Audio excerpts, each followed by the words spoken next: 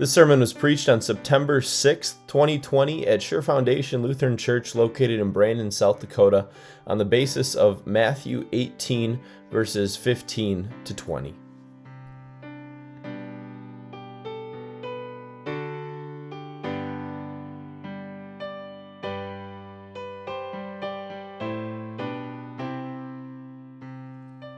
Grace, mercy, and peace are yours through our Lord and Savior, Jesus Christ.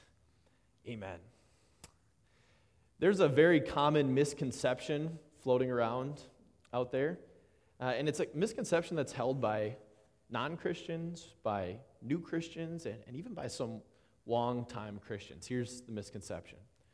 The Christian community, and specifically the church, is either a perfect or near-perfect community. I see some smiles, and I see that's probably right.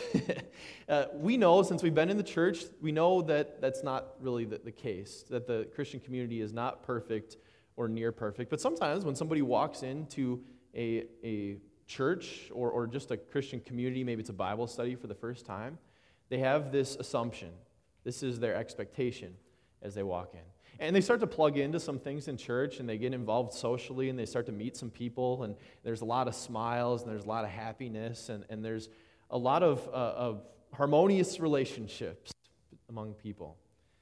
And this becomes what they cherish about church. It's unlike any other organization that they've been a part of. They get along in this group, and they get along with people really well.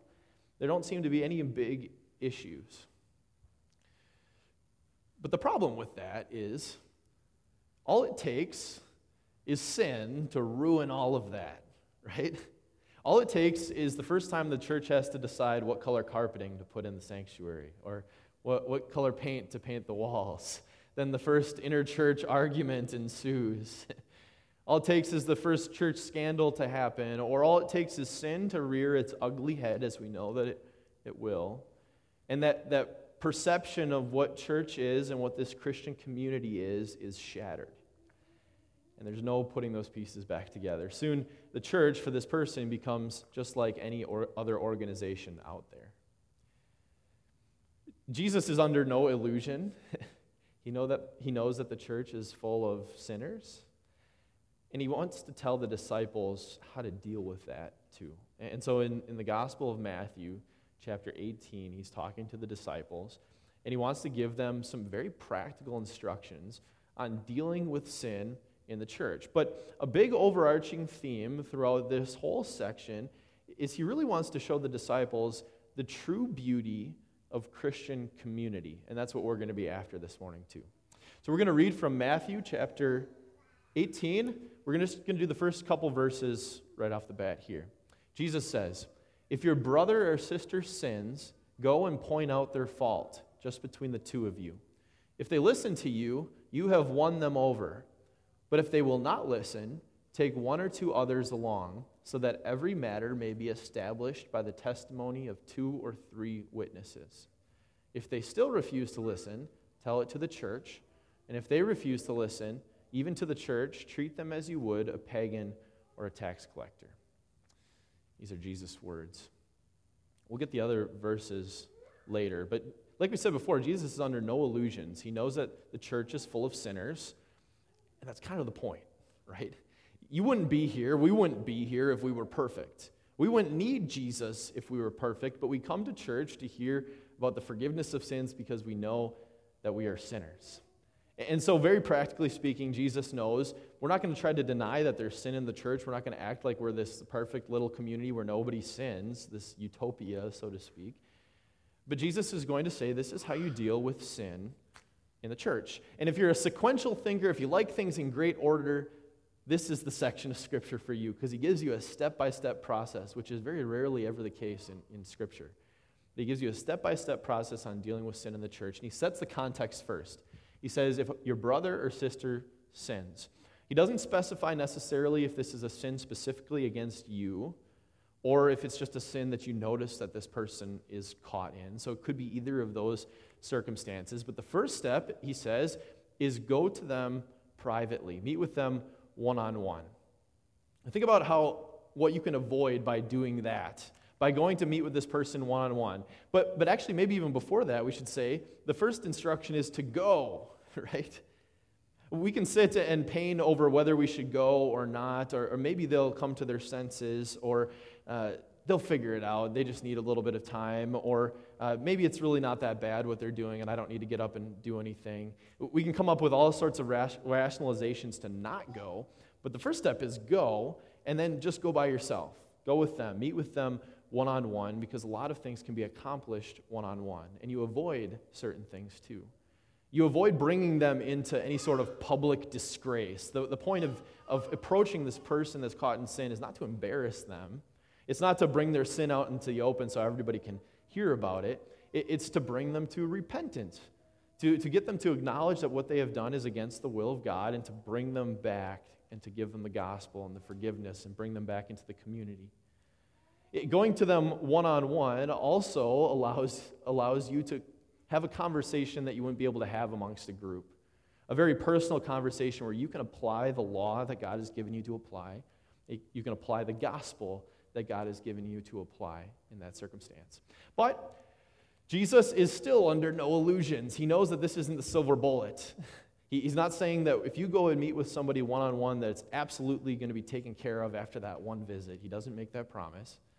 In fact, he says, if it doesn't, I give you another step here. So second step is bring a brother or a sister, one or two other people with you to go confront this person. And there's great wisdom to this. Big surprise, we're finding wisdom from the Bible. But there's great wisdom in bringing people with you too, because if that one-on-one conversation perhaps didn't go as you planned, and it could have not gone as you planned for a lot of different reasons. Maybe you don't consider yourself somebody that's great with confrontation, or this became a highly emotional situation, and when we get emotional, sometimes we say things that we don't exactly mean, or we say things not exactly like we wanted to say them.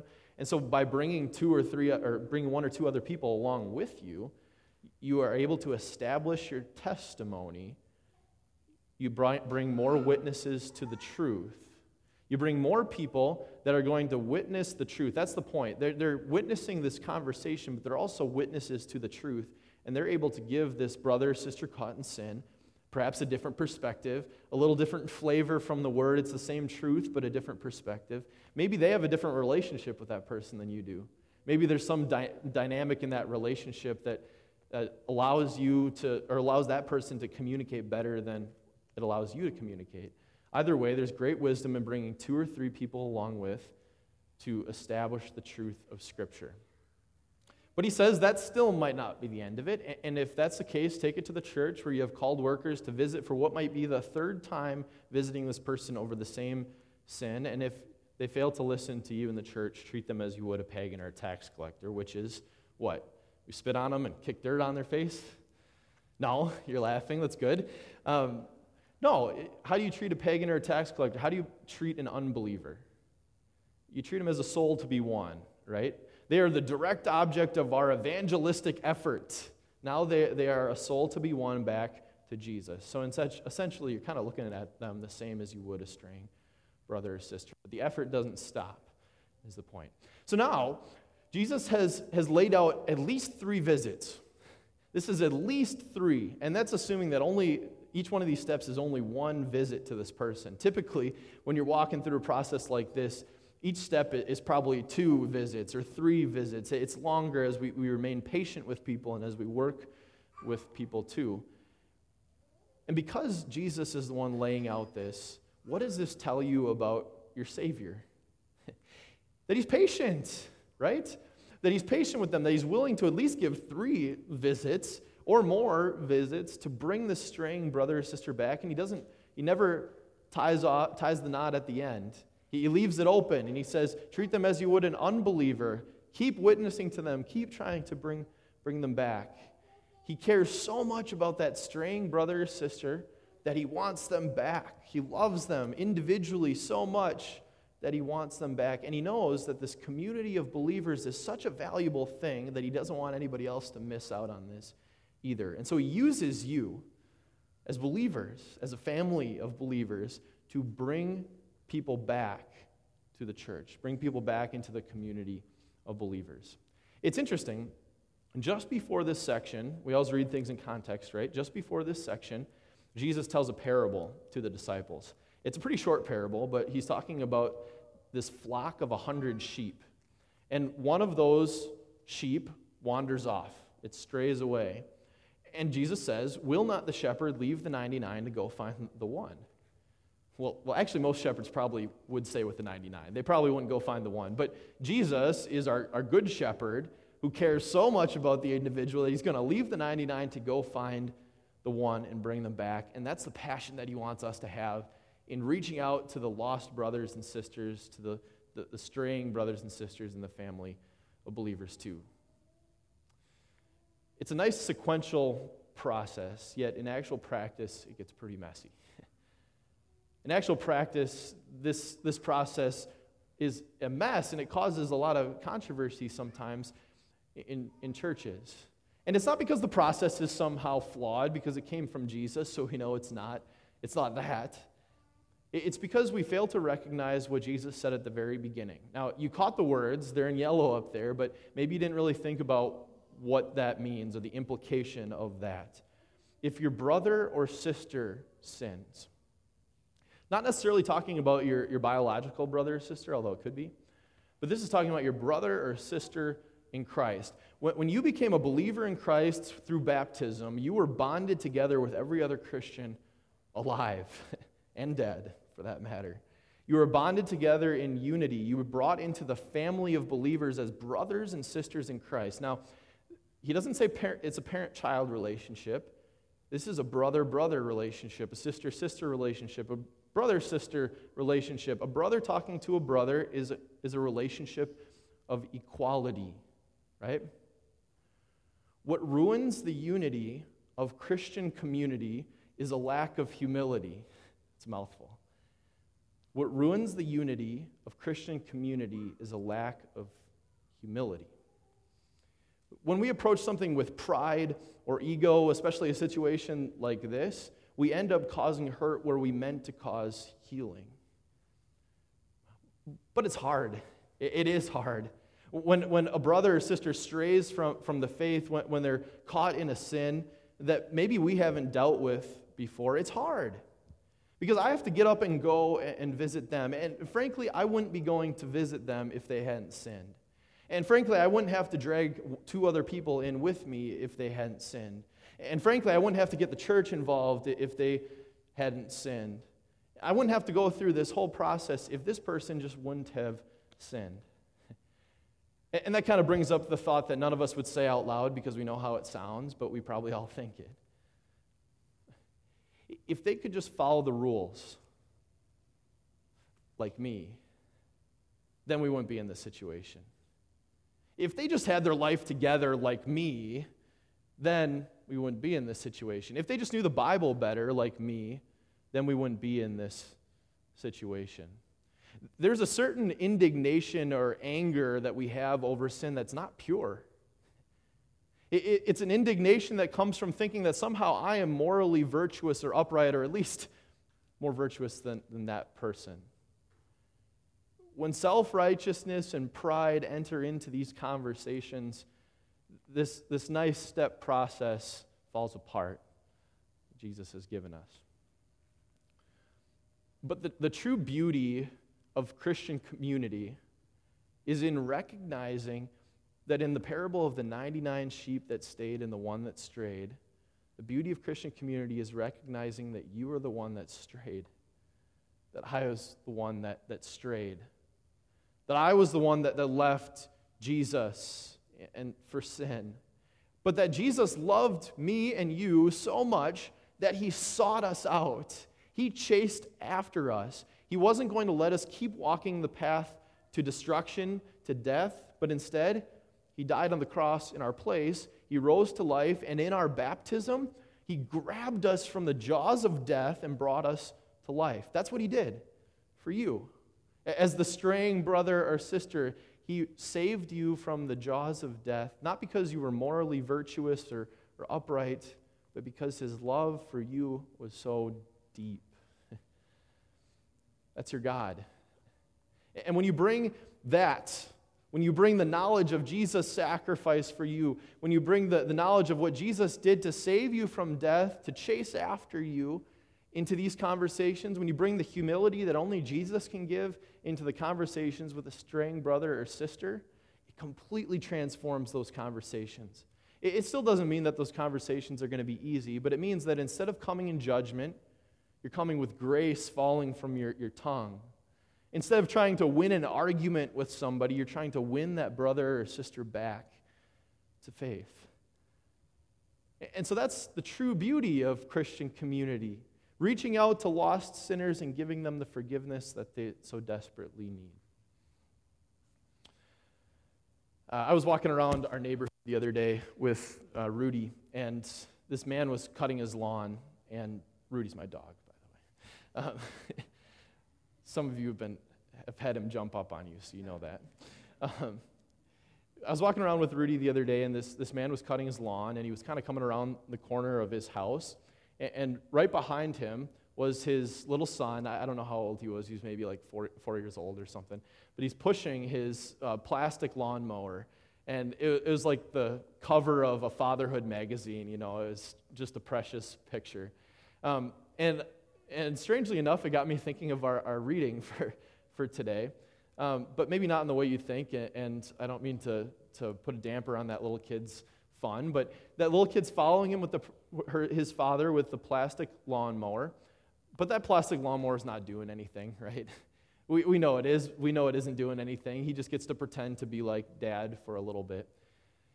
When Jesus gives us these instructions, he's not letting us just pretend to be like him.